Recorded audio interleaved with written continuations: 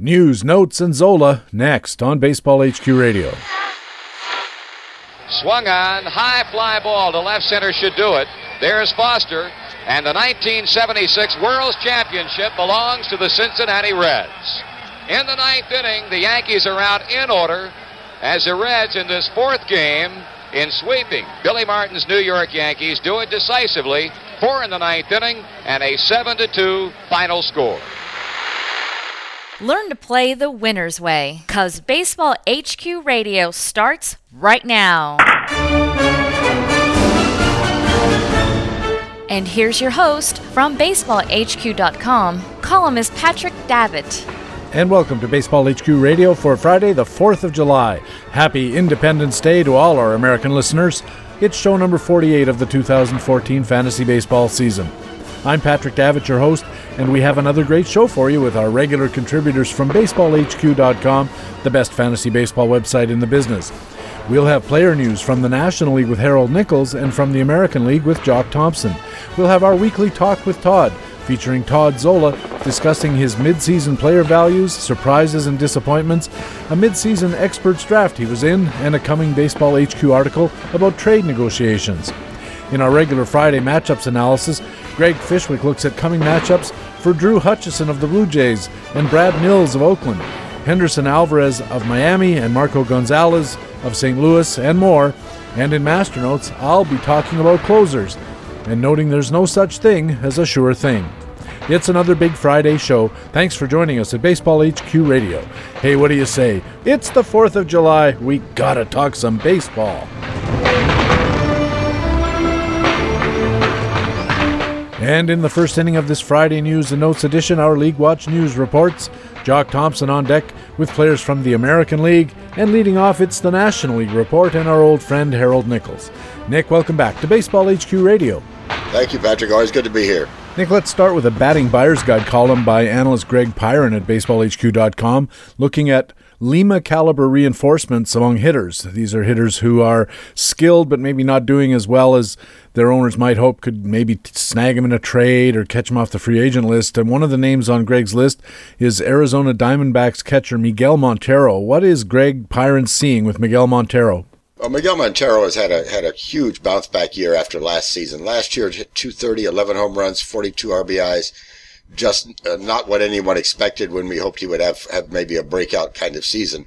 And that breakout is actually kind of quietly happening this year. 262 batting average at this point in the year, 11 home runs, 49 RBIs, a $16 season so far, which is really good, of course, out of a catcher at this point in the year. And, there may be guys out there who still are remembering last year and expecting Miguel Montero to regress to what we saw last season, and there's a good chance that won't happen. Here's a guy who really could put up his first 20 home run season with a batting average in the neighborhood of 260, and right now, if you double those RBIs, we're looking at a guy who's almost 100 RBI season.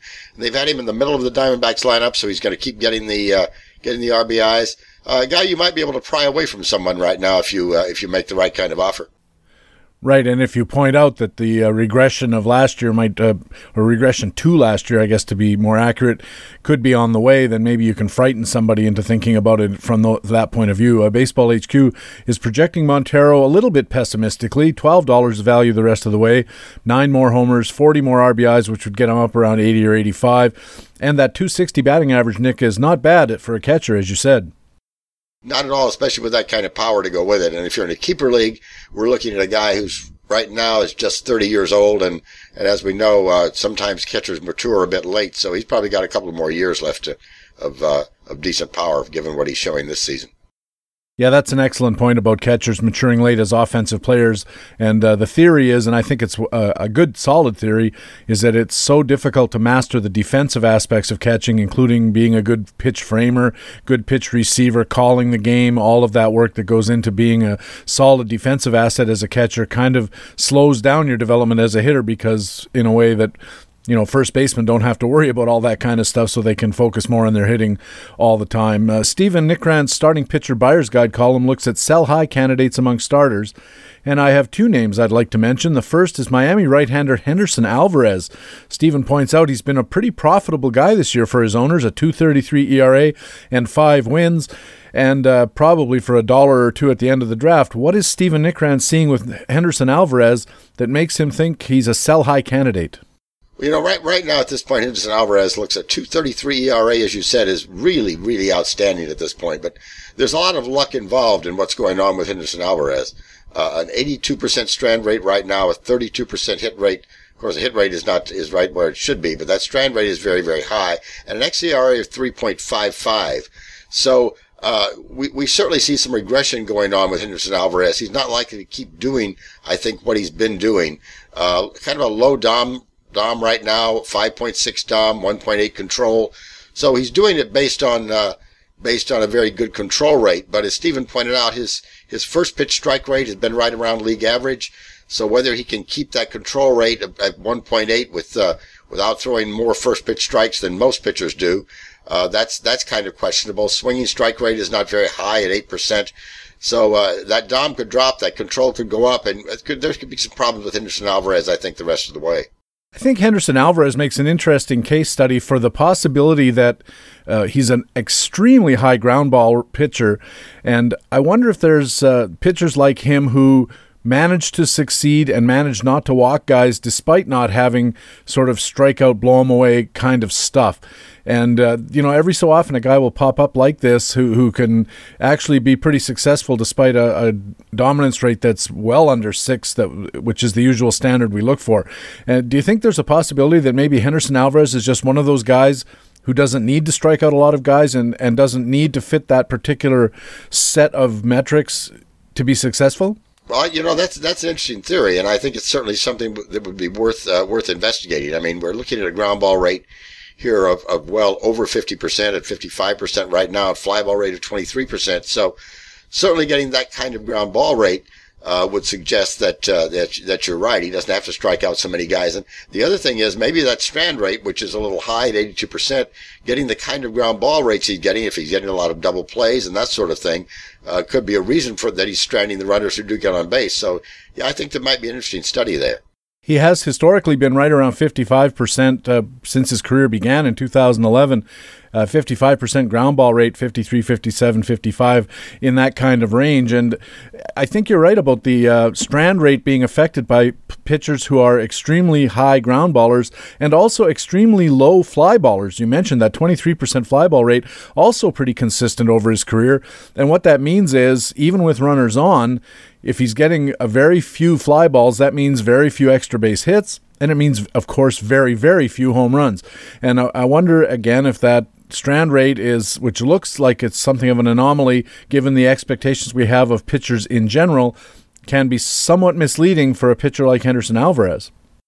Yeah, it certainly might be. I think that's certainly something to look at. The one concern I do have that I think Stephen pointed out is that first pitch strike rate is not very high, and so what Stephen wondered, and I think I agree with, is can he keep his control below 2 walks per 9 innings if he's not throwing more first pitch strikes than he is? Well, in 2011 it was 1.1 for control. He only threw 64 innings that year, but 2.6, 2.4 the last couple of years.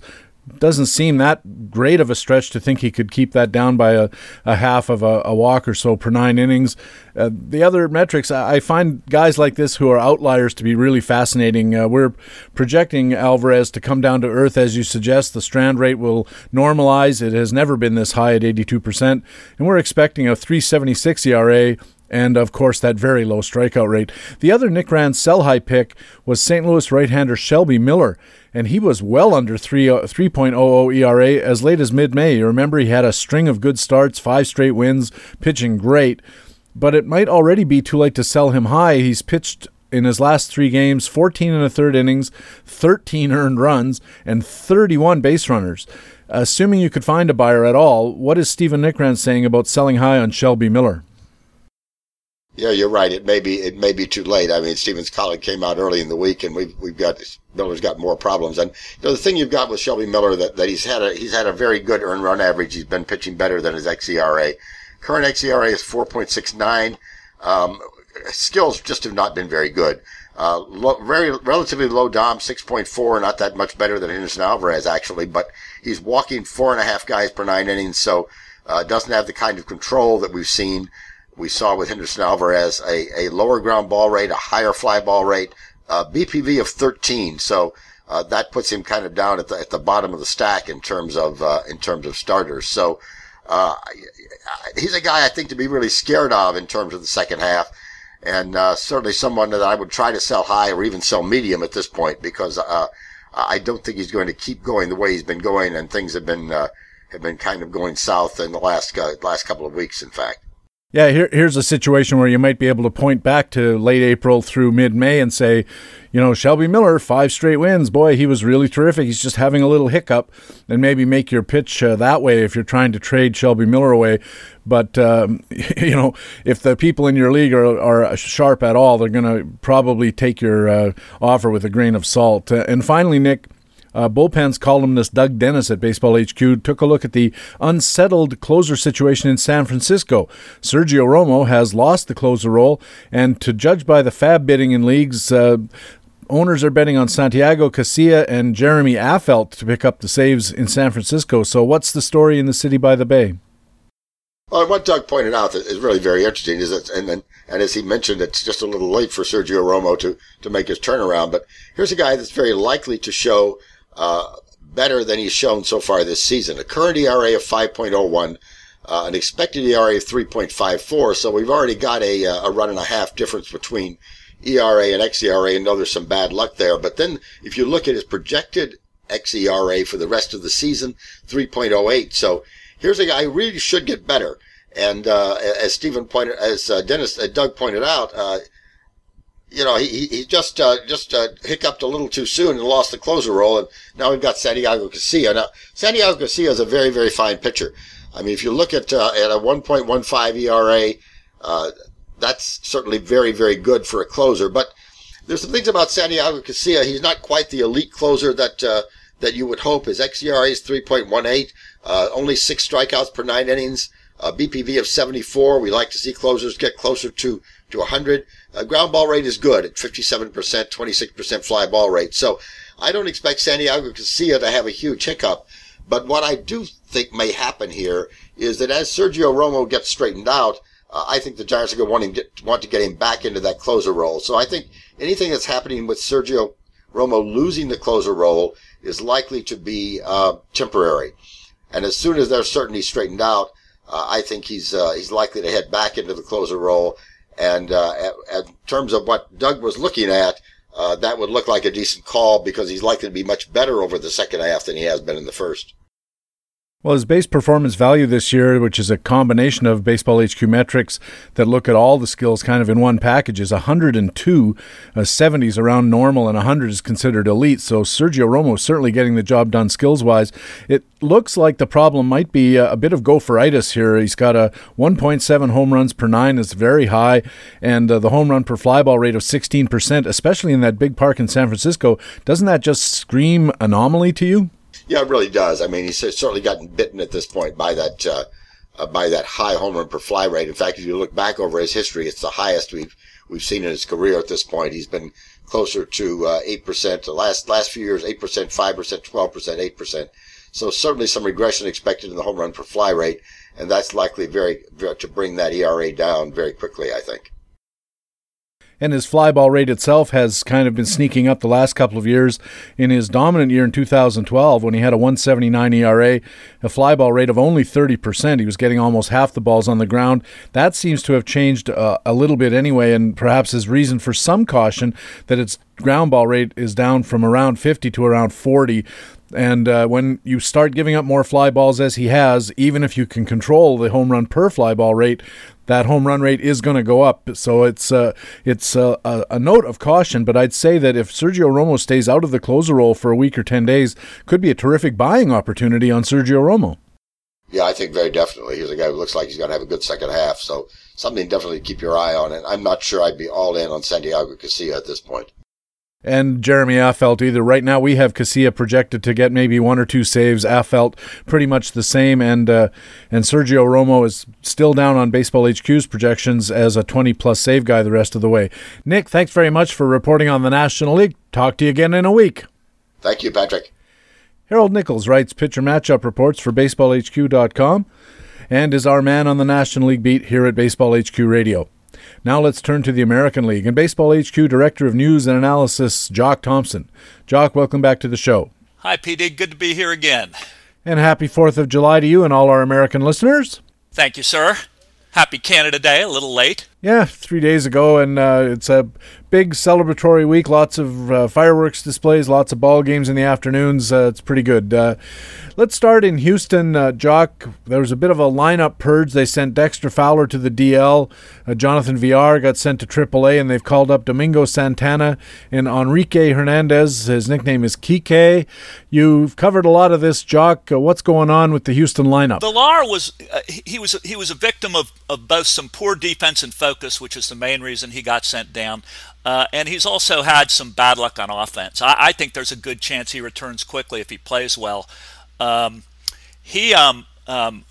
Basically, manager Bo Porter didn't like some of the mistakes he was making on defense, some of the decisions he was making on offense, and I covered this in our playing time today and tomorrow segments over the last couple of weeks.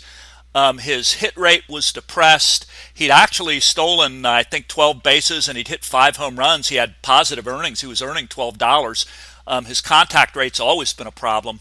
But given that Marwin Gonzalez is the main guy at shortstop, I don't know if they're going to play Kike Hernandez there. Hernandez is kind of interesting because he has some versatility and he makes decent contact. But I think Villar could be back a little after the All-Star break. And what about the left field situation, Jock? Yeah, we've absolutely flogged the Astros on their left field production for the last month at Baseball HQ. We were wondering when they were going to make a change. Jeff Luhnow said 2 days before Santana was promoted that Santana had a lot of development to do. He still didn't like the boom and bust contact issues that he had. And we talked about George Springer's issues hitting 240 at the MLB level. Santana's another one. He was hitting 300 at AAA, but his contact rate is below 70%, and major league pitchers are going to exploit that. He has already struck out 6 of 7 times early in his major league career. I wouldn't be surprised if he gets sent down real quickly unless something different happens soon. George Springer was drafted in the 2nd round in a mid-season experts league. I was pretty surprised by that, and I'll be asking Todd Zola about it. In Tampa, Jock, Yunel Escobar, the shortstop there, was placed on the DL, probably going to be out at least till the All-Star break. Matt Dodge covered it in playing time today, so who gets the time at shortstop? Well, right now they've moved Ben Zobrist over. He's getting a lot of the shortstop at bats since Escobar's been out.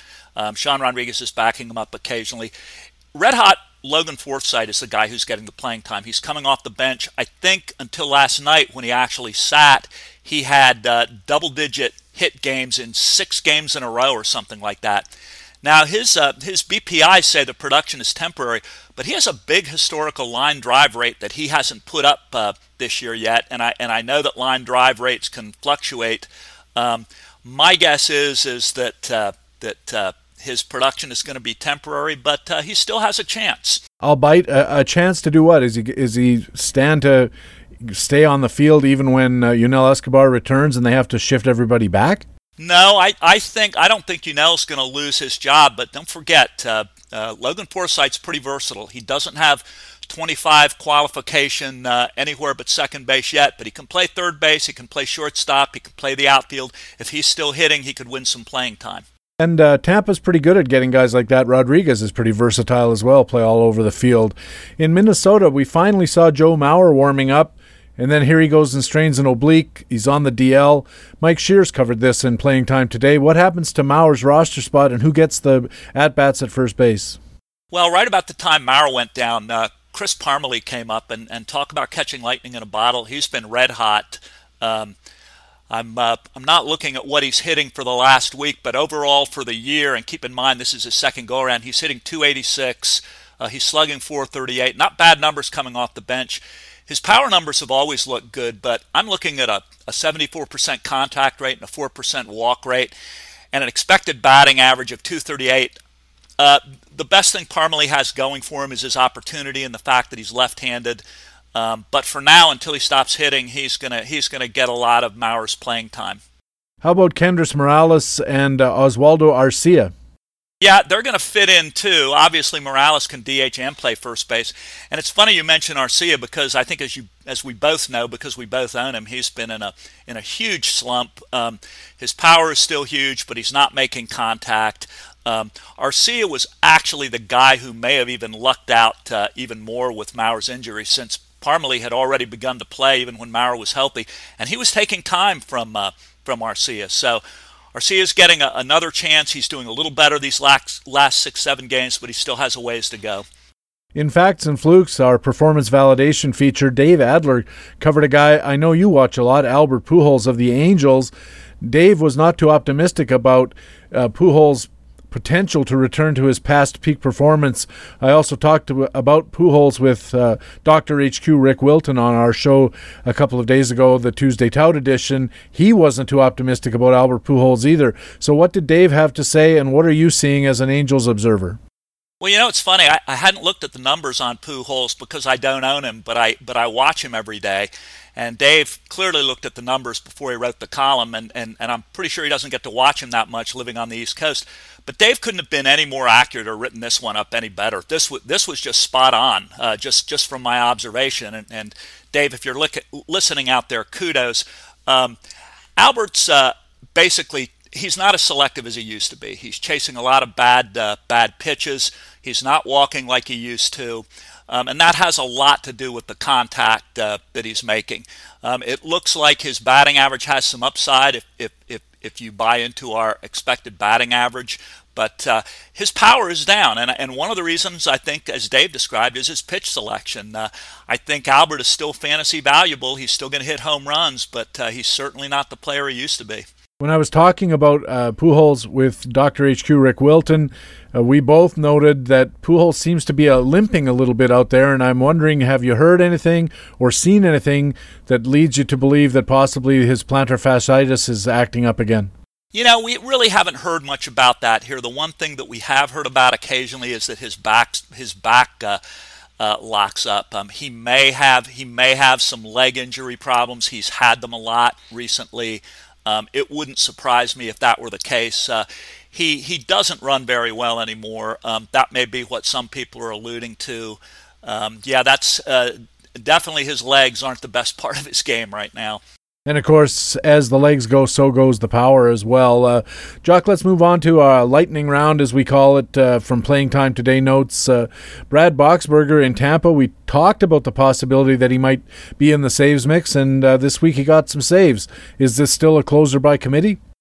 Yeah, well, it's interesting, isn't it? Because you figure if someone's going to do a closer by committee, particularly with Grant Balfour struggling, it's going to be Joe Madden. And I love the way he picked his spot for the new guy, Boxberger. He brought him in with a 3-run lead against the Yankees, who aren't hitting real well anyway. And, of course, Boxberger blew them away. I think we both like Boxberger's numbers. They look real good. I don't know how many saves he's going to get going forward, but he's a guy, as we were talking last week, could pick up 3-4 saves.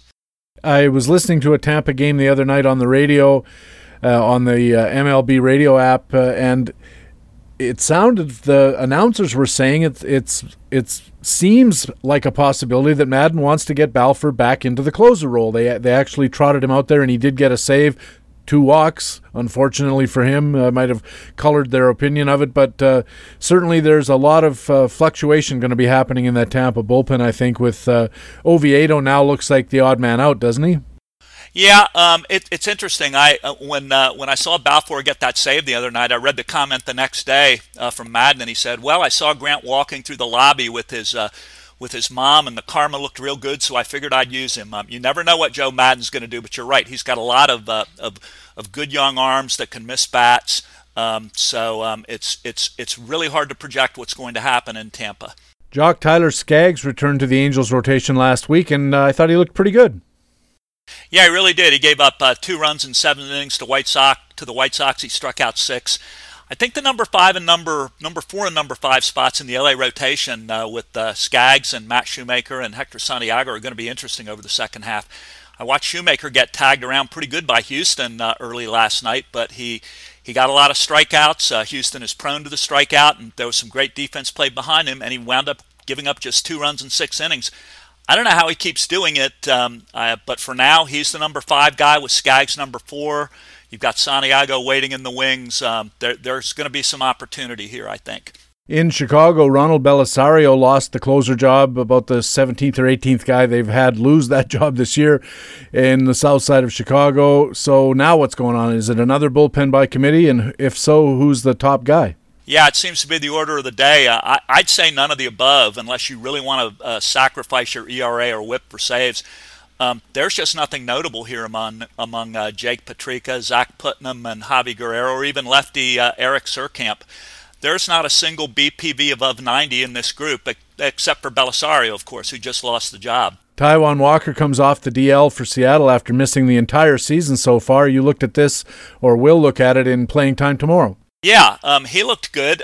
He gave up 3 runs in his debut back against Houston. It was a good matchup for him.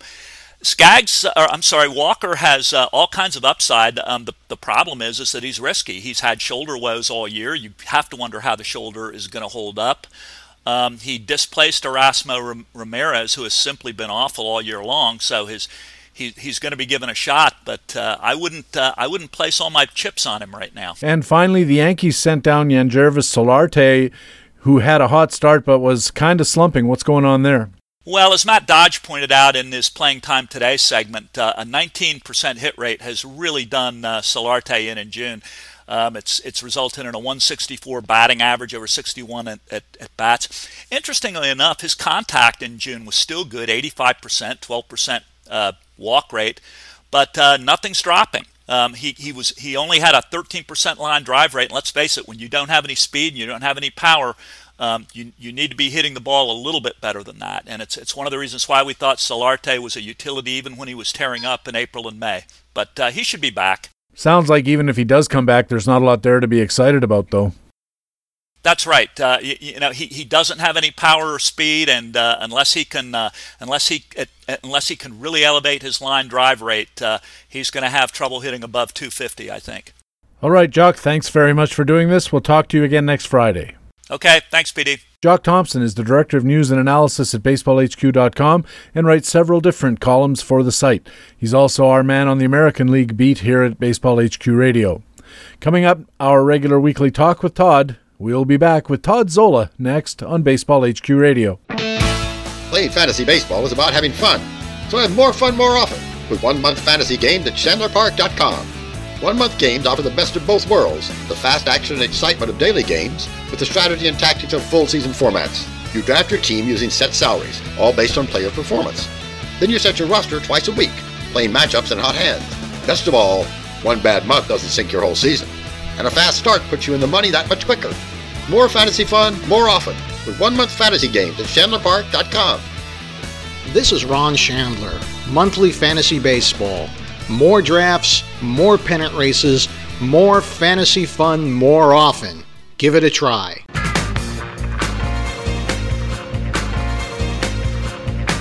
Hey, welcome back to Baseball HQ Radio, Friday News and Notes edition for the 4th of July. I'm Patrick Davitt. Keep your eyes open this week at BaseballHQ.com for these features. Ron Chandler's Fanalytics column looks at a trade negotiation he was in. Todd Zola has a research article looking at how team stolen base rates could lead to possible targets. And the minor league watch list focuses on potential closers. They're in the minors right now, but they could get called up. Plus, we have all our regular features, daily analysis of changes in playing time, performance validation in facts and flukes, our other buyer's guides, pitcher matchups, and so much more. It's all on the site now or coming up at BaseballHQ.com. Now it's time for our regular Friday talk with Todd, and it's a pleasure to be joined by Todd Zola, contributor to BaseballHQ.com, ChandlerPark.com, ESPN, Fantasy Alarm, Masters Ball, and so many more. Todd, welcome back to the show. Great to be back, Patrick. Todd, at fantasyalarm.com, you've written some columns about first half dollar values and fantasy rankings, and so far you've covered the hitters. I'd like to talk first about the outfield. Overall, how did outfielders do in achieving your preseason expectations? I think the top-tier outfielders did a fairly good job producing at least something close to what was expected. You know, keeping in mind we're only halfway done. There's still going to be some movement within the ranks. But if one invested in an outfielder, they're still, is skewing position scarcity, whatever.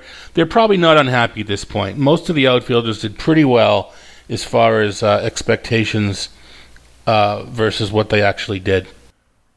And staying among the outfielders, Todd, who struck you as being among the pleasant surprises?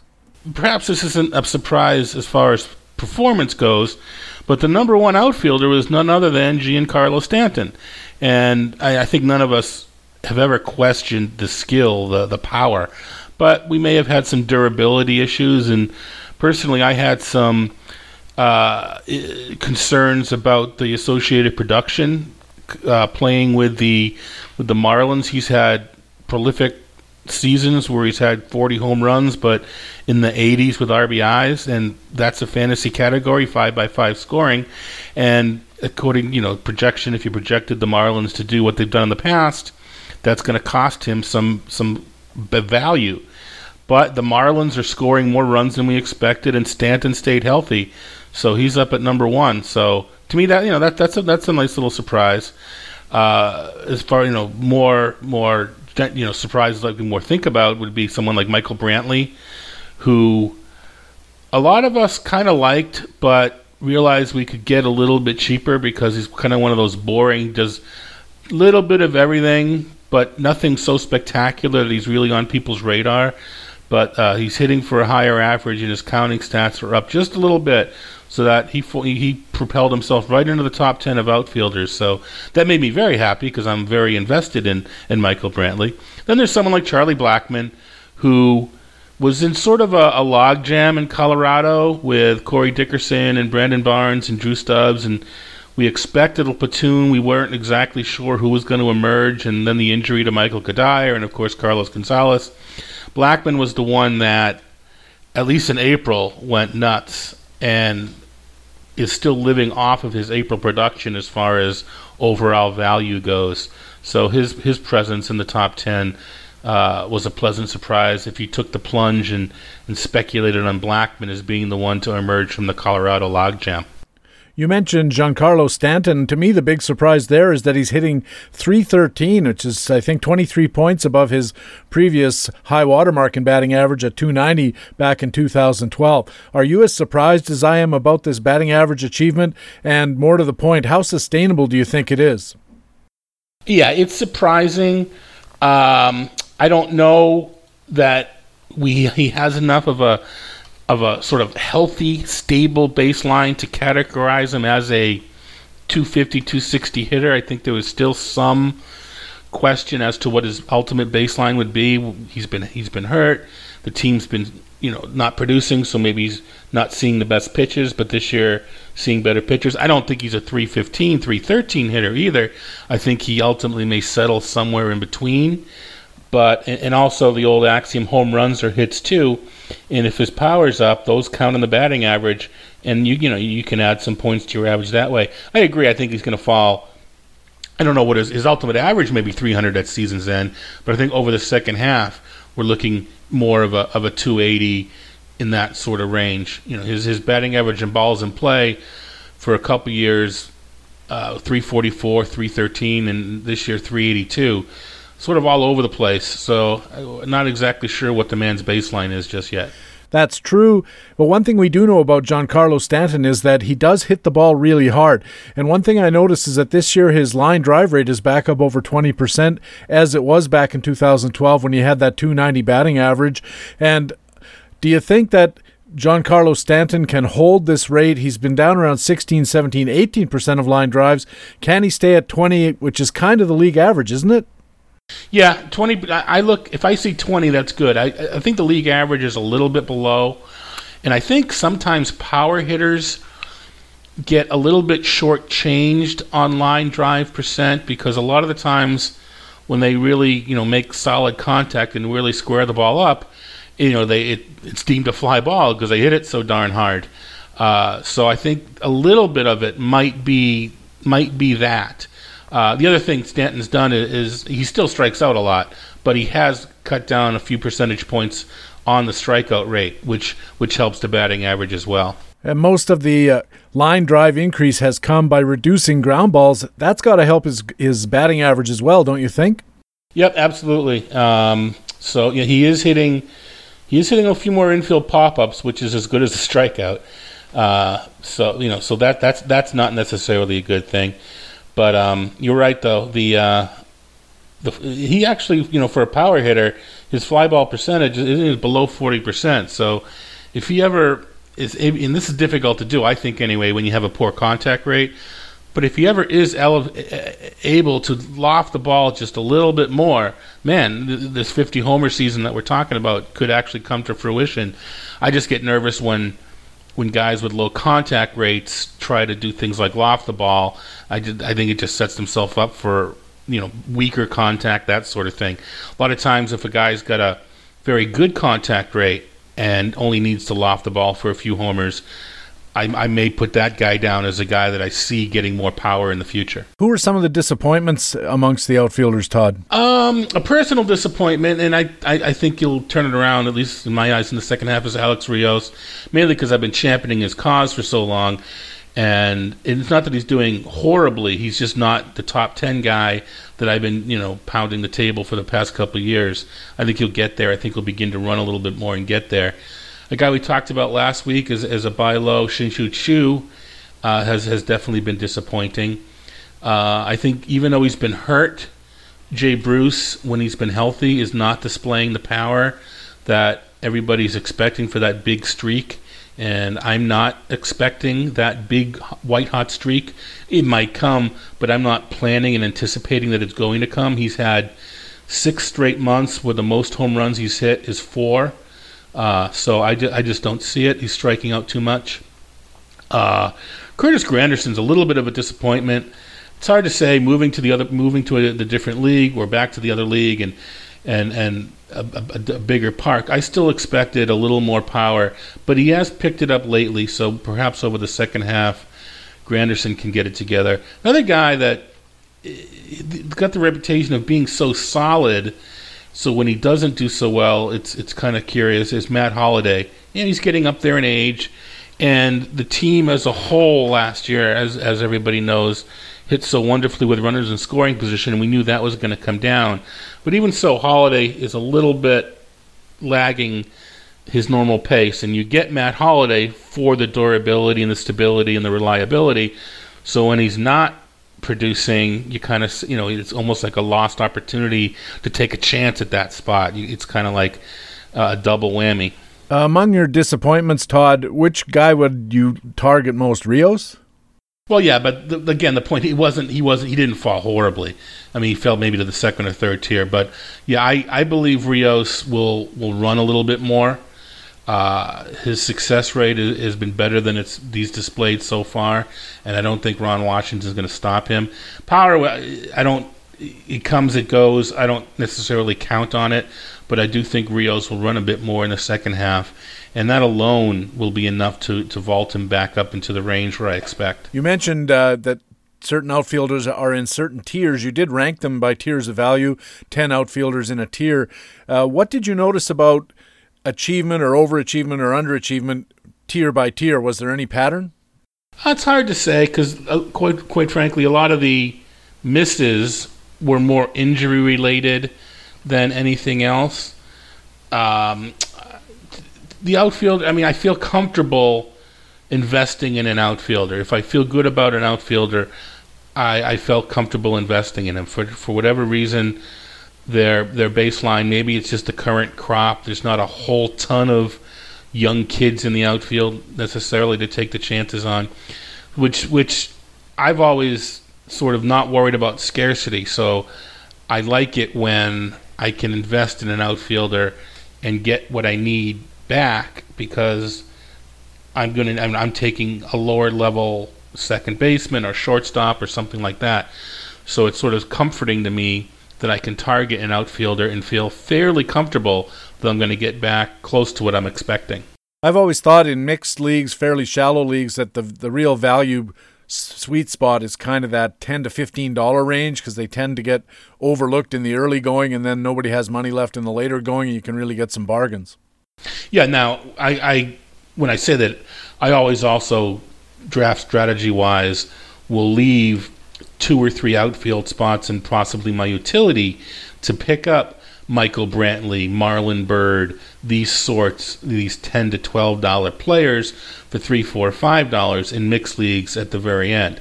I'm just not afraid to take an Alex Rios or to take a top-ranked outfielder early, Carlos Gomez, early, as opposed to reaching for a middle infielder or even a third baseman in today's landscape.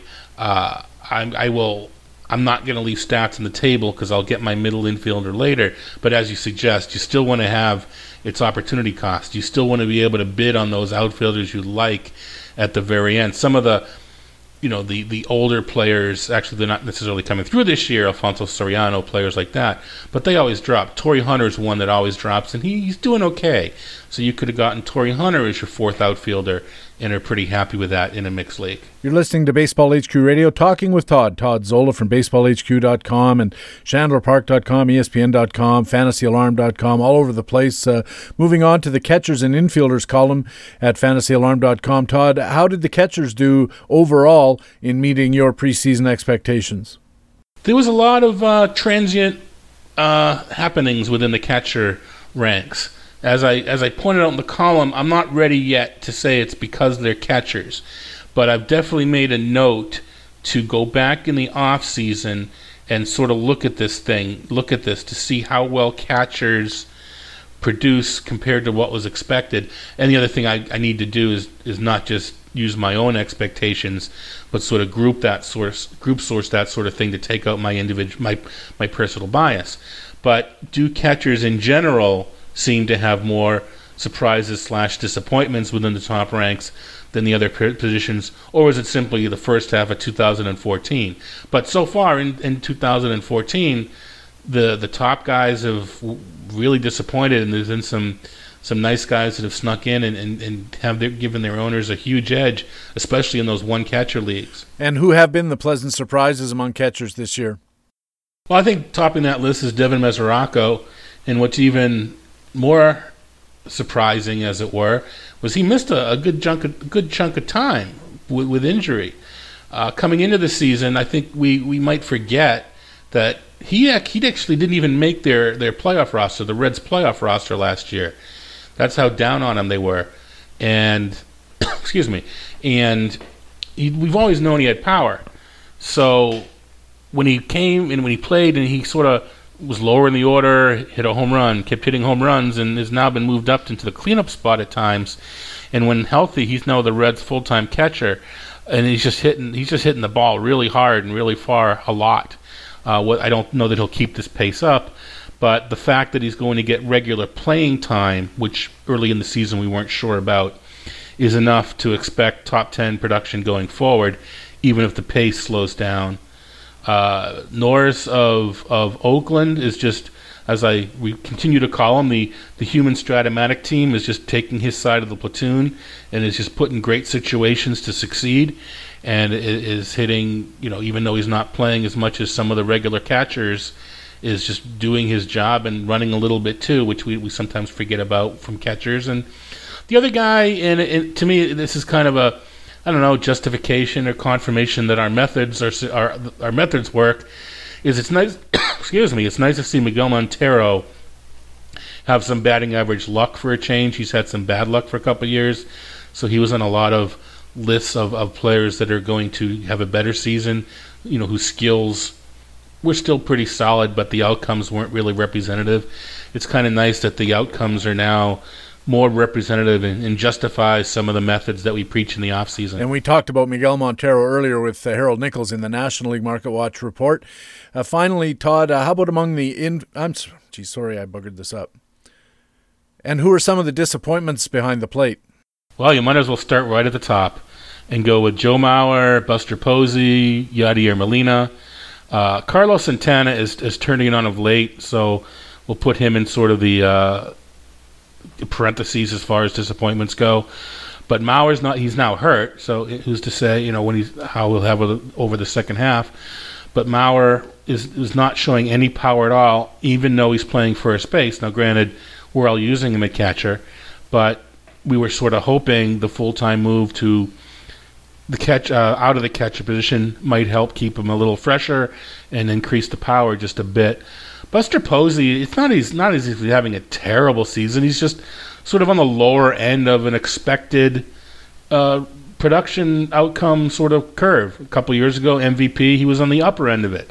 So he's a guy I do expect to have a better second half. The question, as alluded to before, is it worth investing what it takes to get a Buster Posey or catchers more prone to this sort of variance? And my personal disappointment was Yadier Molina, because I did have him ranked as my top catcher. He sort of not so much slowly, but he grew into, used to be all glove, and he grew into being one of the better hitters in the league, and he's just kind of falling in the St. Louis Cardinal team mantra of just as a team batting, they're just not having as good a year as they did last year. Power's waned, the production's waned, even the batting average, he line drive machine, it's down a bit. I do expect that he'll bounce back too over the second half, and all three of these guys, well, Mauer's hurt, Posey and Molina should be back in the top 10 over the second half. And finally, Todd, you also covered the infielders in that same column with the catchers. What did you see about their ability to attain preseason value? It was variable.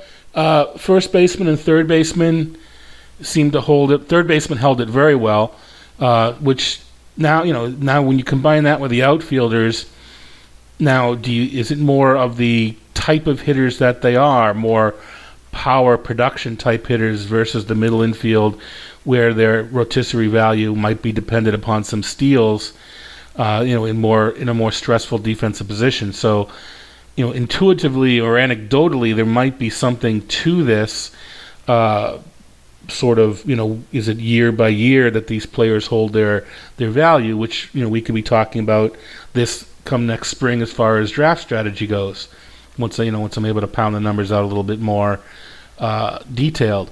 But, the first baseman and third baseman seem to hold their stead, at least at the top of the crowd, pretty well. But, of course, there's surprises in all the positions. Well, let's talk about some of those pleasant surprises amongst the infielders. Who did you spot? Well, Adam LaRoche of Washington is just really good to see, hitting for an average. Of course, that's probably going to come down. Hitting for some power as well. Now, the curious part with LaRoche is once Ryan Zimmerman's now moved back to third, once they realize or remember he still can't throw, first base is the most logical destination for Ryan Zimmerman long term. So will Washington get rid of LaRoche, trade LaRoche, open up the spot for Zimmerman?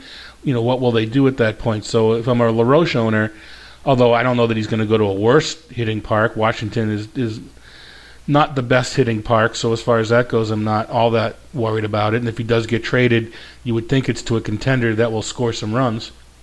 And LaRoche has been traded, twice in season before. A couple of years ago, went from the Red Sox in Atlanta really quickly, and so he's shown that he can adjust on the fly to different teams.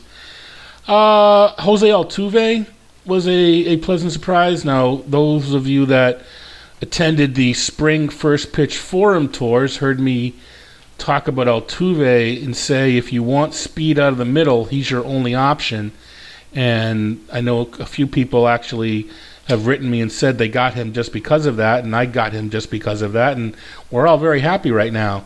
I don't think he'll sustain the batting average, but I think Houston's going to keep running, so he should continue to steal at a pretty lofty pace. And speaking of which, D. Gordon, at the beginning of the year, we weren't sure how much he'd play, if the Guerrero would come up and play and take the spot from him, but now he, of course, has the unfortunate suffering from bite-like symptoms and might not be able to play. So Gordon seems to have that spot locked down, even though he's slid batting average-wise a little bit. One of the biggest surprises, and the leading vote getter, the leading earner at third base is Todd Frazier, even higher than Miguel Cabrera. Frazier's running, which he's always had the ability to do, but previous management didn't let him, so to speak, and the current new Brian Price seems to letting their guys run pretty much wild, and Frazier's successful, and he's the power strokes back, and he's hitting second in the lineup now, so he's getting even more at bats. So Todd Frazier, to me, if someone's looking to sell high, sure, he's going to come down, but he's a guy I'm willing to invest in the second half. I don't think he's going to come crashing down. Lonnie Chisenhall, on the other hand, may crash a little bit more. You have to be extremely ecstatic what he's done so far. Recall at the beginning of the year, he almost didn't even make the team because Carlos Santana was the third baseman. But in the limited times he got, Chisenhall took advantage, and at the right now he's in the good side of the platoon. So I think he will continue. Actually, he's not on the good side of the platoon, but if he continues to hit, he should see his spot in the lineup. But I just don't know that he's going to continue at that pace. And I think it's nice to see Starlin Castro bounce back a little bit. And Alcides Escobar is I don't know if he's a huge surprise, but he's scoring runs. He's hitting for a good average and stealing some bases and kind of piggybacking on the Royals scoring a few more runs than maybe we thought they would. I think Frazier is an interesting story. I've seen him sort of get in that 12-13% home run per fly ball rate. It's all the way up to 18 this year, which has me a bit worried. But what's more interesting is what you mentioned, I think, about the stolen base situation. In the last 3 years, from 11 through 13, with Dusty Baker managing the club, Frazier only had 5 to 9% stolen base opportunities. That is 5 to 9% of the time when there was an open base for him to steal, they let him go. 20% this year. And so it just really goes to show you how influential the manager's policy or theories or philosophy about running on the bases can be to the benefit of a player who's really only a league average speed guy. Right. And yeah, exactly. And we did a piece on that, and we'll talk about that in the future for Baseball HQ, but one reason why I expect Frazier to continue to run is Cincinnati in general is running. I'm not all that high on Jay Bruce, as I mentioned, but he is sneaking in some steals and will likely continue to do so, which will, at least from a fantasy value-wise, helping from being a complete bust. But if I own a Cincinnati Red, and well, of course, the ultimate Billy Hamilton will run. But sometimes I think running's contagious too, and it's a mindset. And if Hamilton's running, let alone being on the back end of a double steal, but if Hamilton's running and successful, I think it kind of spreads throughout the team, and that might help guys like Frazier and Bruce, keep their stolen base totals a little bit higher. Now, the whole, you mentioned the home run per fly ball. Yeah, 18 is higher than 12, and it's gonna come down, but it's not, again, it's in the upper level of a kind of an expected performance. If it was 8%, we'd be concerned, but we wouldn't be, we would just be saying it's going to, do for a little bit of an uptick. So I think, I do agree 18% is coming down. Now, this could be balanced by hitting higher up in the order, too. So he may not lose as many home runs as if he was hitting 6th or 7th. Because he's getting more at-bats. Also, have you ever looked into the park effect insofar as home run per fly ball is concerned? Is 18% perhaps a little more understandable at the high end of the range because of the fact that he plays in a bandbox? Yeah, absolutely. Yeah, it's not park adjusted, and just different swings are catered to different parks. I haven't put Frazier under the microscope, so to speak. I mean, a few years ago, Chase Headley, during his big year in Petco, he's a switch hitter, and it was amazing from both sides of the plate, hit home runs down the line. It was just in the shorter part of the park, and that we just felt that was unsustainable, and it sort of proved to be right. I haven't looked to see what Frazier's doing. Is he hitting no doubters? Is he, are they just barely home runs, as the ESPN home run tracker likes to label them, or what? But yeah, I would, a little bit of a give back. We're not at the point yet. We talk about when skills stabilize. We're not at the point yet where home run for fly ball can be considered real. So if you own Frazier, I would expect a slight give back as far as power goes. And just returning briefly to Adam LaRoche, this is a player that I don't think quite gets his due in a lot of leagues when you go into your draft situation, because he's just, a guy. But when you look at his track record in baseball since he came up in 2004 to start playing somewhat regularly, he's been very consistent with kind of mid-20s home run peaking in the low 30s, mid-80s RBIs peaking at 100.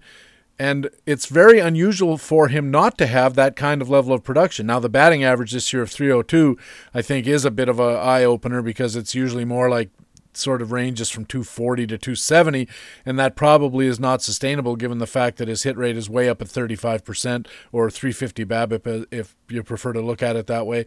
But Adam LaRoche has been for real for a long time, and it seems like he's for real again this year. Yeah, now he's one of those players that everybody thinks that the first and second half performance is just completely different.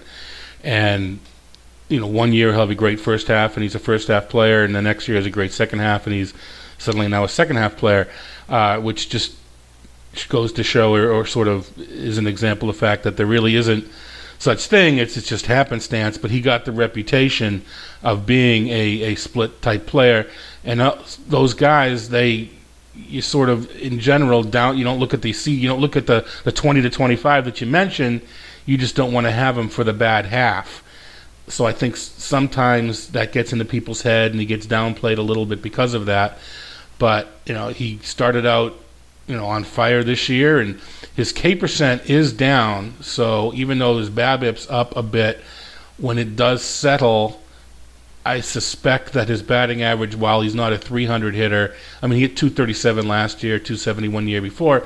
We could see 280 the rest of the way. We could see 275 the rest of the way, which is still pretty darn good. And he's walking a ton, even more. He's always been a 10% or more, which is what we look for OBP. He's up close to 16% now as far as walk percent. So he's walking a bit more as well, which again bodes well for he's swinging good pitches, he's being selective, which could keep the power numbers up and keep hitting the ball hard.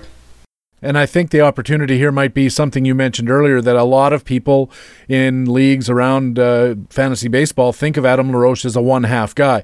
And if the Adam LaRoche owner in your league thinks he's a one-half guy and he's had his half, he might be willing to think he's selling high. And I think this might be one of those things we call a buy-high opportunity on Adam LaRoche. How about any disappointments among the infielders that you noted, Todd?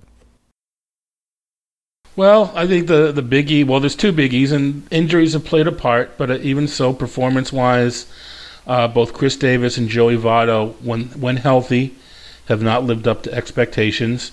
There was some, murmurings, anecdotal talk in the spring that Votto would indeed change his approach and go to hit guys in and not take the walks with runners on, and he may have done that for one game, but as far as regular baseball goes, I think he's doing the right thing by taking walks.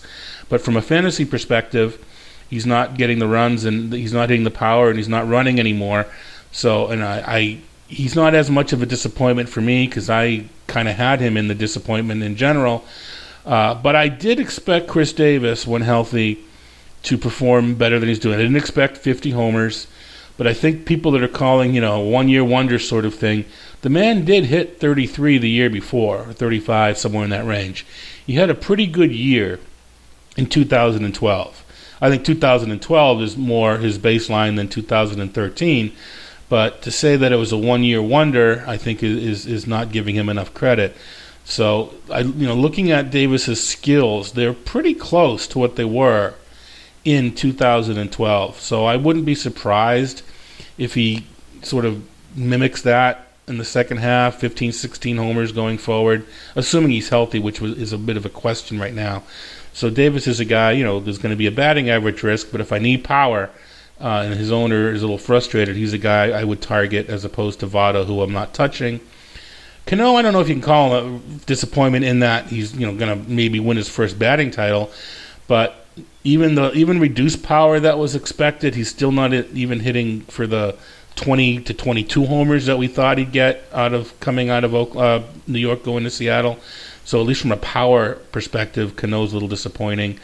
Dustin Pedroia is just a big question mark. I mean, It's great. He plays through all these little nicks and bumps and bruises, and he's a gamer and all that sort of stuff. But from a fantasy owner, you knew you weren't going to get 30-30, but you were hoping for teen steals, teens homers, and some really good production in his normal 300 batting average. He's not even hitting for average, and if Dustin Pedroia is not hitting for batting average, he's just another guy. And so I think that and I'm not sure that the bounce back is in. He might have a streak where he gets the average up, but I don't see the counting stats coming up to what's expected. And he's going to be a tough call for me next year as far as what to expect from Pedroia. I have a feeling that I'm going to have him a little bit lower than people that might be expecting a bounce back. And at least from a speed and general perspective, I expected a little more from Everett Cabrera. I thought that a lot of those numbers were real. I actually expected, I'm not going to say, a ton of homers, but I thought he may get 8 or 9, and he still might because he does have 3. But he's been a bit of a disappointment for me as far as steals and overall play. Going back to Votto for a second, you said you're not optimistic about his bounce-back potential for fantasy purposes. I agree with you. I think he's doing exactly the right thing in a real baseball sense by drawing walks. If you get on base, you can score runs, and he's certainly proved that he can do that over the years. But here's what has me worried about Votto, not only for the rest of this year, but maybe for the rest of his career. And it is that his hard contact index, which is a combination of how often he hits the ball and how often he hits it hard. And in 2011, it was up in the high 130s, which is 30%, almost 40% above league average. This year so far, 107, which means he's barely above league average at hitting the ball hard. His contact rate has stayed very stable, which means it's all down to hardness of the hit balls. And that to me is a sign of some concern, because it seems to indicate that whatever power he developed in his MVP year and the years around it, when he was in the 30s, high 20s, low 30s, mid 30s, is gone and may never come back. Or it could be an injury in the trunk, leg or trunk region. That could be just something throwing off the swing mechanics just a little bit. But to me, it also back, which these are all could be chronic. So long term, I do share your concerns. And I'll just point out that hard contact index in 2011 was, as I said, his career best, 137. And in the years since, down to 134 in 2012, 121 last year, 107 this year. So it's a steady decline. And if it's injury related, a steady decline of injury-related nature seems to indicate a problem with an injury that may be chronic. When are you going to have the pitchers out, Todd? I will have the pitchers out sometime over the weekend, taking advantage of a day off to update my playing time and update my projections. I will run out the pitchers over the weekend for Fantasy Alarm. You're listening to Baseball HQ Radio, Talking with Todd. I'm Patrick Davitt, talking with Todd Zola. And Todd, at KFFL.com, another place you post frequently, you participated recently in a 10-team mid-season mock draft. And things looked pretty close to chalk expectations in the first round, with a couple of exceptions. How surprised were you that Troy Tulowitzki and Jose Altuve went in the first round, the people choosing them seeming not to be worried about any kind of fall-off in the second half? Tulowitzki, we've talked a bit about this as far as how do you handle projections and playing time going forward for injury-prone players. Selecting Tulo just says that he's taken half the year, hasn't gotten hurt. Colorado is giving him a few days off to keep him fresh, and none of the injuries he seems to get are the chronic pulling the hamstring every year sort of variety. So I think it's a decent gamble that Tulowitzki can stay healthy, and he's shown, again, he's an MVP when he's healthy. I don't know that I would have, if we were actually playing league out, I don't know that I would have taken Tulowitzki. It's sort of I don't want to say do or die pick in the first round, because a lot can still happen. But if he does get hurt, you have a lot less of the season with which to backfill and replace and make up for it. Not to mention, if we're talking realistic here, the available players to backfill are not as of the good quality that they may have been, say he got hurt in April or May. Altuve, I don't know that I was as surprised that he was taken, but quite frank, that it was our friend Peter Kreutzer was the one that took him. I think a lot of people see, good things, but I don't think we can sustain, or I don't think he can sustain the 330 batting average, as we mentioned before. So I do see a lot of give back. And Peter, maybe he's doing what I should be doing and taking a few more chances and looking at second half and realizing it might be sustainable. Looking at the batting average in depth, and maybe I'm wrong and the 330 is not coming down. So I was a little more surprised that it was Peter that took the plunge than Altuve was taken. Quite frankly, I think I mentioned this. I talked to some people about the draft on the radio, Sirius XM, and I was looking at Altuve in my second pick if he had made it. I think I had decided I wasn't going to take him, but I was at least considering him if he made it to me. I was pretty surprised to see that George Springer of Houston went pretty high in the second round, number 24 overall, or number 14 overall. How surprised were you? The fact that it was my partner and our friend Lar Michaels, I wasn't surprised, because that's just what Lar does. Lar doesn't worry about anything and Lar thinks the guy can hit, and he took him. Not saying Lar was wrong or he's not going to do it. I wouldn't have made that move. Springer has actually run a little bit lately. He got 2 stolen bases this week, so that is a good thing. I do see the power falling, but the big thing, and to me, this is just different ways of looking at things, team construction. He's not going to hit for the batting average necessary for me to take him in the first and second round. It's awful hard. I don't care how many counting stats you get, and I don't want necessarily a 330 hitter either, but it's awful hard to compete in batting average when you've got a 240, 250 base out of your second best hitter. Again, I'm not necessarily, I'm taking a Carlos Gomez, who I'm expecting a 270 or 280 from. I don't necessarily need Miguel Cabrera hitting 320. But, I don't know that you almost have to dump batting average. And people have won leagues doing that, but I'm not willing to do that without having to do it, which is my main thing with Springer, is the counting stats just aren't there for me to overlook the potential of a 240 batting average. And I know some people look at him and they say, geez, he's drawn more than 10% walks, which is pretty nice. But the problem here clearly is going to be contact rate. He's striking out about 38% of the time, and let's face it, it's impossible to have a decent batting average when you're swinging and missing and going down for the count 38 times out of 100. You just can't get enough hits to overcome that. Right. We all saw the highlight of that ball he hit the other night, that the sound it made reverberating inside the closed dome was just fantastic.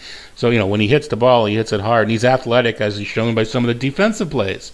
And like I said, he's running. I think going forward, we may see a 250, 260 hitter with, 20-20, if not 30-30 potential, though I don't know about 30 steals.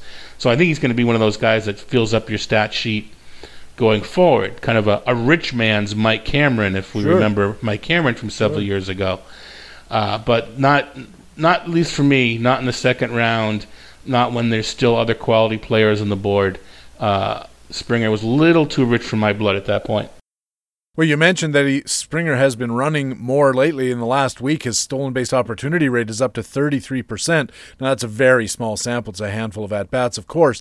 We know that, but is there a possibility that Houston is finally realizing, hey, we are not a competitive team. Let's let this guy run around and get people excited and give him a reason to buy a ticket? Yeah, and it also could just be that he didn't feel comfortable. He wasn't, getting the lead that he'd like to normally get, or you wanted to see some of the pitchers and see their moves the first time through, and who knows what kind of coaching he's getting. He's got to just get used to I'm sure he's being interviewed after every game, and just because of the nature of the rookie and how well he's playing, maybe now things have settled down a little bit and it's back to baseball. Again, I don't think he's a 30 stolen base sort of guy, but he does have, some pretty decent speed that, he could get teen steals over the course of a season, if not low 20s.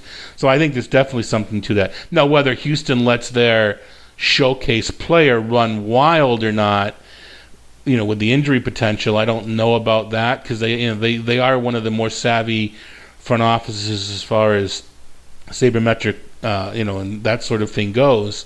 I don't know that they'll necessarily let him run wild, but I do think organically he's going to have more opportunities to display the speed that he does have. Well, in the minor leagues, in 012, he stole more than 30 bases. Last year, he stole more than 45 at AA and AAA combined.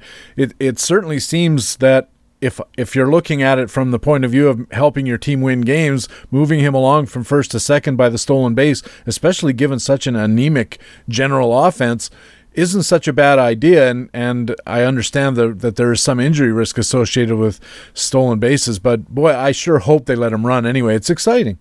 Oh, absolutely, and I think they will. I just don't think that they'll, give him carte blanche to run whatever they want.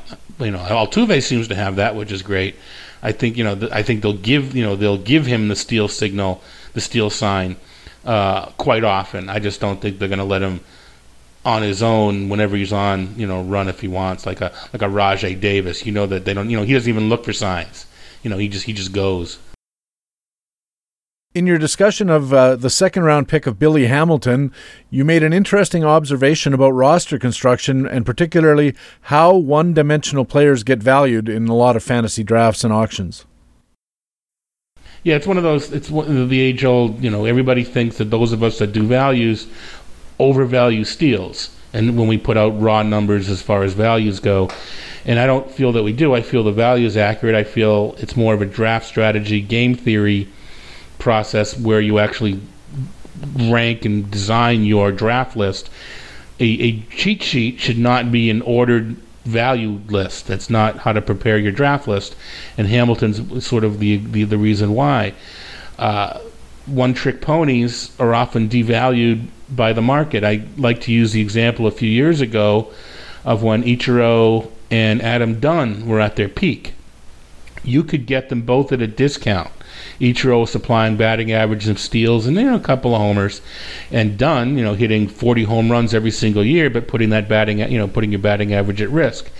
You can combine the two of them, and if you then took the sort of average player out of both, you maybe got, $50 worth of rotisserie value, but you may have only had to pay $40 because individually they were both discounted.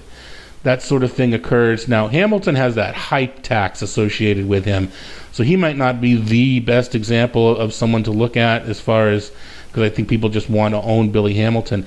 But you can often get a speed merchant a little bit cheaper, and then a guy, Josh Willingham, a power guy that's not going to run unless he's in the back end of a double steal and is being airlifted to the next base.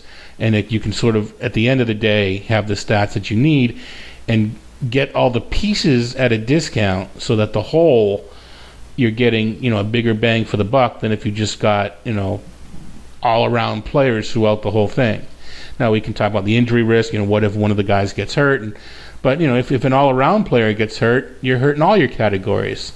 And at the end of the day, it depends on where you are within that category anyway, so it's all sort of speculation to begin with. But the whole argument about, if my stolen base guy gets hurt, I'm in trouble, as opposed to if Alex Rios gets hurt and I'm hurt just a little bit everywhere, I think you're hurt equally for both because you lose the same amount of points. They're just distributed differently. That's exactly right. And as you said, it also depends on where you are in the categories when the guy gets hurt. Sometimes you could lose Chris Davis, or you could lose Adam Dunn, or whoever your big bopper is. And if you already had a 25 home run lead, it doesn't matter. It's like trading him away. You'd actively seek to do that if you were very high in first place or very low in last place. Of course, that there are a lot of factors that go into how much you get hurt by anything that goes on in real baseball. And Todd, finally, here at BaseballHQ.com, you're preparing an article based on trade negotiations. You made up a league for 6 or 7 of us, and then the rest are filled in by just Team A, Team B type things. What were you designing in that article? How's it going? Have you seen any surprises so far? It's something I've done before with a different, I will say, more eclectic group, which might be part of what I write about, because we're using a lot of Baseball HQ people who have a lot of the same philosophies and mindsets, which I think is part of the whole exercise. But trade talks fascinate me in that I'm always interested in the opening salvo. I'm interested in the tone of the negotiation. Is it light? Is it all business? And then I'm interested in the close. Is it just, here's an offer, I'll take it, or does someone always have to make you accept their offer, even if it's just saying, I'll do it, but I need to switch reserve spots or throw me some fab or something. So what we've done is we've tasked 6 or 7 of us to make at least one trade within the group, and I'm going to post the actual negotiation, and then give my own interpretation. Notice this person, kept it light throughout the whole thing, and look at the deal they made, where this person, was very technical, and look at the extended negotiations. It took them 7 email exchanges, whereas it took this group 2, and in depth with the deal. So that's sort of the goal, is to sort of examine the different ways to approach a deal, how the tactics within it, and then at the very, how good of a closer are you, so to speak. And you and I had a deal brewing. I'm not exactly sure. Did we consummate that deal? I don't want to spoil it by saying who's involved, but I'm okay with it if you are. Yeah, for the as we discussed, and it will be part of the actual narrative, because I think it's important. But we both came down to the very end, and we were both tasked with making a deal. And I don't think it's a bad deal, but I'm not sure that either one of us would have done it had we not sort of felt responsibility to fill our obligation to do so. Again, it's not a bad deal for either side, but I think we both may have looked to do something a little bit different had it been a real league, which I think is, again, part of the lesson is that can be easily constructed or weaved into the narrative. I agree, and I have to say, I think I would do a deal like it, or that exact deal, most of the time, based on how I had calculated where the standings are going to end up. Todd, thanks a million for joining us again. You'll be joining us again on Tuesday for the Baseball HQ Radio Mid-Season Awards Roundtable. I'm looking forward to that. One of my favorite days of the year. It's always great to get together with all the guys and talk about performances and that sort of thing. All right, Todd, thanks again. We'll talk to you then and again next Friday. Todd Zola writes for BaseballHQ.com, Chandler Park, KFFL, Fantasy Alarm, ESPN, and other sites. And, of course, he's our regular Talk with Todd commentator on Fridays here at Baseball HQ Radio. Our regular Baseball HQ commentaries are next, the matchups report, and master notes coming up on Baseball HQ Radio. Down in the Cincinnati locker room with Johnny Bench. Johnny, congratulations on that terrific performance. Oh, it's been so long, and I can't tell you. It's been a rough year, and I just tickled to death. 2 home runs, Johnny. Which one did you hammer the hardest? The first one? No, the second one I really hit hard. I was looking to drive the last guy and just hit the ball hard somewhere, and I can't imagine. I really, in all my years, this is the greatest thrill I've probably ever had. You were voted the most valuable player, and John, you really deserved it, I'll tell you. Thank you. When you play with these guys and they've done the job all year, and then you're able to do something just to make up for everything you haven't done all year, it's just a great inspiration for me and a great feeling. I'm just John, so not only are you a great athlete, but let me say that you set such a marvelous example for everyone who follows the game of baseball. As someone in the media who's had to deal with all kinds of athletes, there's no one finer than Johnny Bench. Thank you. All right, Johnny, congratulations. And right now, our post-game show will continue in 1 minute.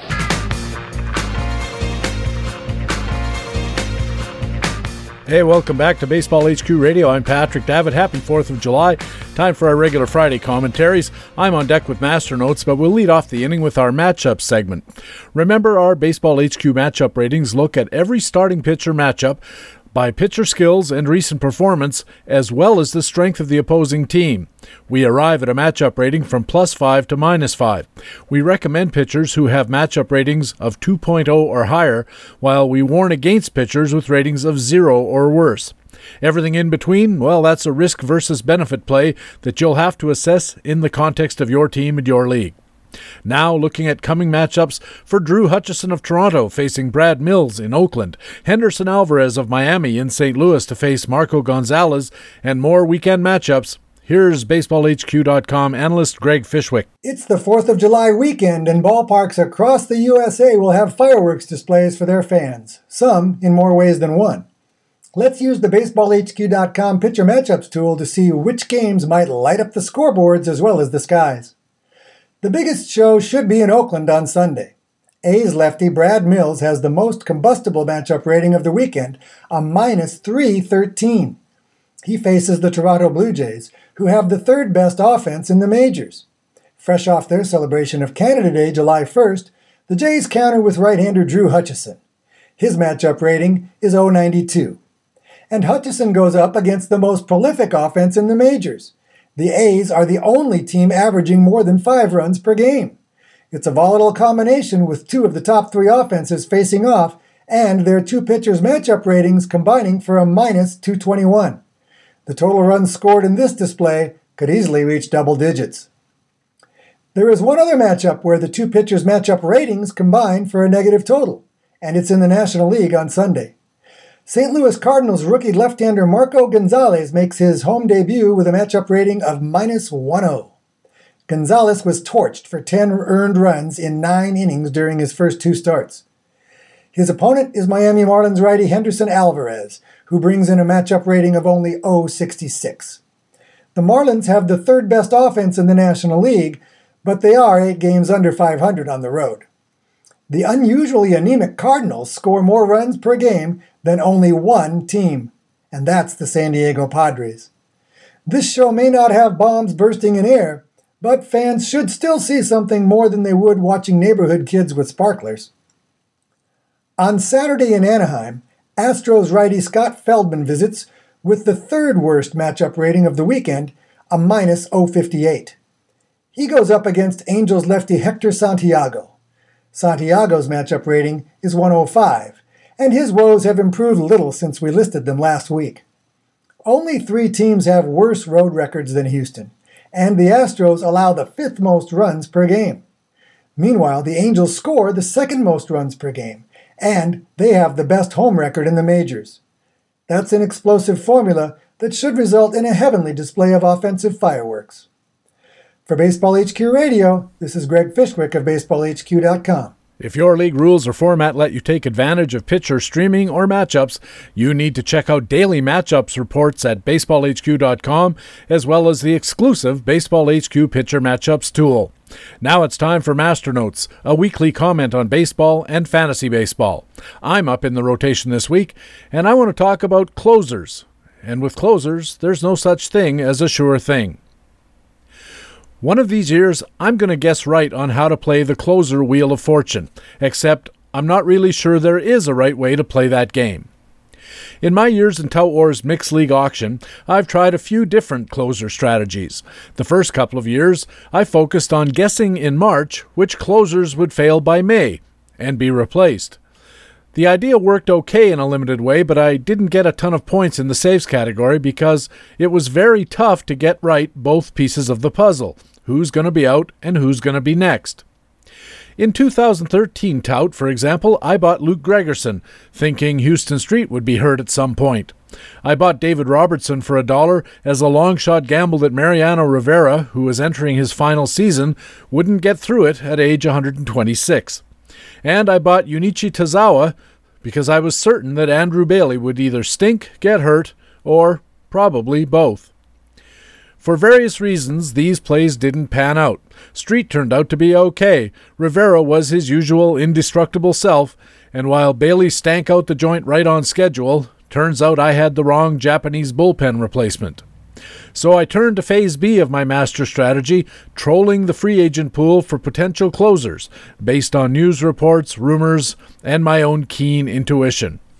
I fabbed Brett Myers, Joaquin Benoit, Mark Melancon, Stephen Pryor, Jared Burton, Carter Capps, Ryan Cook, Sean Doolittle, Koji Uehara, Darren O'Day, Sean Doolittle again, Tony Watson, Kelvin Herrera, and Jake McGee. Some of these guys actually got me some saves. Benoit turned out to be a real scoop, getting me 22 saves, and Melancon got me 15. Doolittle got a couple, O'Day got one, and Trevor Rosenthal, whom I acquired late in the year via trade, got me 3. But you must be asking yourself, what about Uehara? Signing him was a stroke of genius. He got 21 saves for the Red Sox. How many of them did he get for you? 1.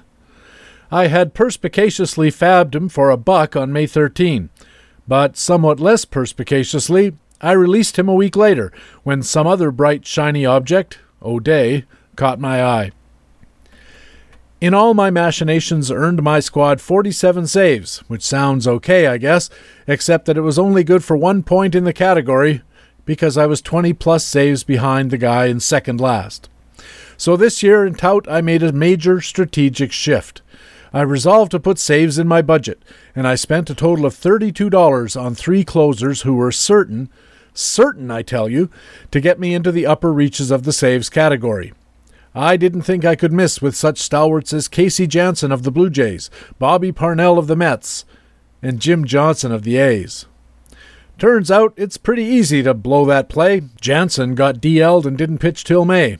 Parnell pitched exactly once on March 31st, blew that save, went straight to the DL, had Tommy John surgery, and was out for the year before the season was barely a week old.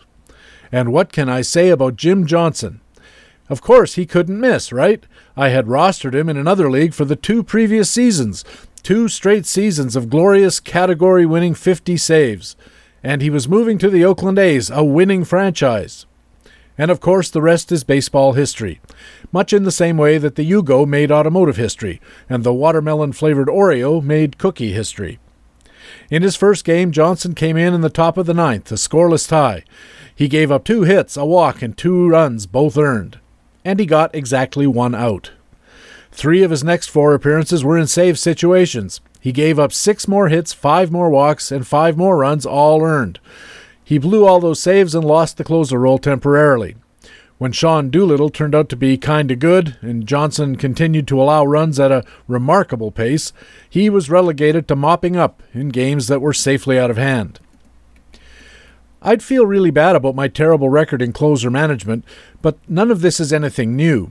Ron Chandler has written in the past about high failure rates of closers, and this year is no exception. Of the 30 closers coming out of spring training, 12 have already lost the job. 2 more seem to be teetering. LaTroy Hawkins is now striking out less than 4 batters per 9 innings for Colorado, although he is 14 for 15 in save chances. Joe Nathan of the Tigers is sporting an ERA well north of 6 and a whip over 1.5, despite a 17 for 22 saves record. 2 more closers have already missed part of the season, Jansen and Reds fireballer Aroldis Chapman, who, you remember, took a batted ball in the face during spring training and missed about 7 weeks of the regular season.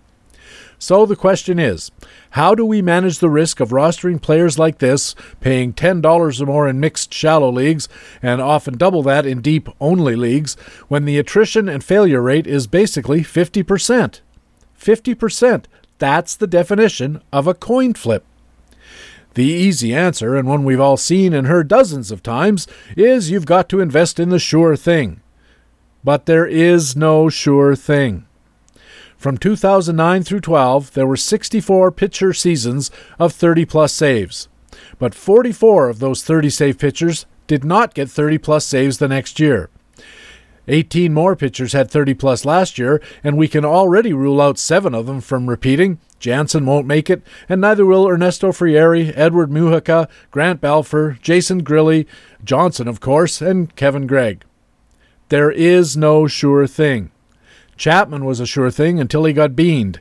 Johnson was a sure thing until he stank. Sergio Romo looked like a sure thing until he couldn't find the plate.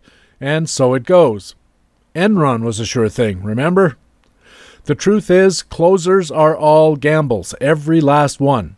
There is no right way to play them. Maybe all we can do is make a very basic decision. You pays your money and you takes your chances, or you gets out of the game. For Baseball HQ Radio, I'm Patrick Davitt of BaseballHQ.com. I'm a member of the Master Notes rotation here at Baseball HQ Radio. You can get Master Notes delivered to your email inbox every Friday in the weekly free Fantasy Friday e-newsletter. Just go to BaseballHQ.com and sign up. Of course, we also have Master Notes here at Baseball HQ Radio every week. And that's Baseball HQ Radio, the Friday News and Notes edition for the 4th of July. Thanks very much for taking the time to download and listen to show number 48 of the 2014 fantasy baseball season. I also want to thank our commentators from BaseballHQ.com, the best fantasy baseball website in the business. Our League Watch news analysts were Harold Nichols and Jock Thompson. Our regular Friday Talk with Todd correspondent was Todd Zola. And our HQ Matchups commentator was Greg Fishwick. I'm Patrick Davitt. I hope to see you on the BaseballHQ.com subscriber forums. Also, remember, you can check out Baseball HQ on Facebook and our Twitter feed at BaseballHQ. You can also subscribe to my personal Twitter feed at Patrick Davitt. But more importantly, please tell your friends about Baseball HQ Radio and take a second to go to iTunes and add to our 4.8 star rating. Thanks again for listening. We'll be back again in 4 days with our Baseball HQ Roundtable Mid-Season Awards Show. That's the next edition of the podcast with fantasy baseball intelligence for winners. It is Baseball HQ Radio. So long. Baseball HQ Radio is a weekly free podcast available through iTunes and other podcast aggregators, or directly from BaseballHQ.com, where we have an archive of past shows as well. Just look for the HQ Radio microphone logo on the right side of the BaseballHQ.com homepage.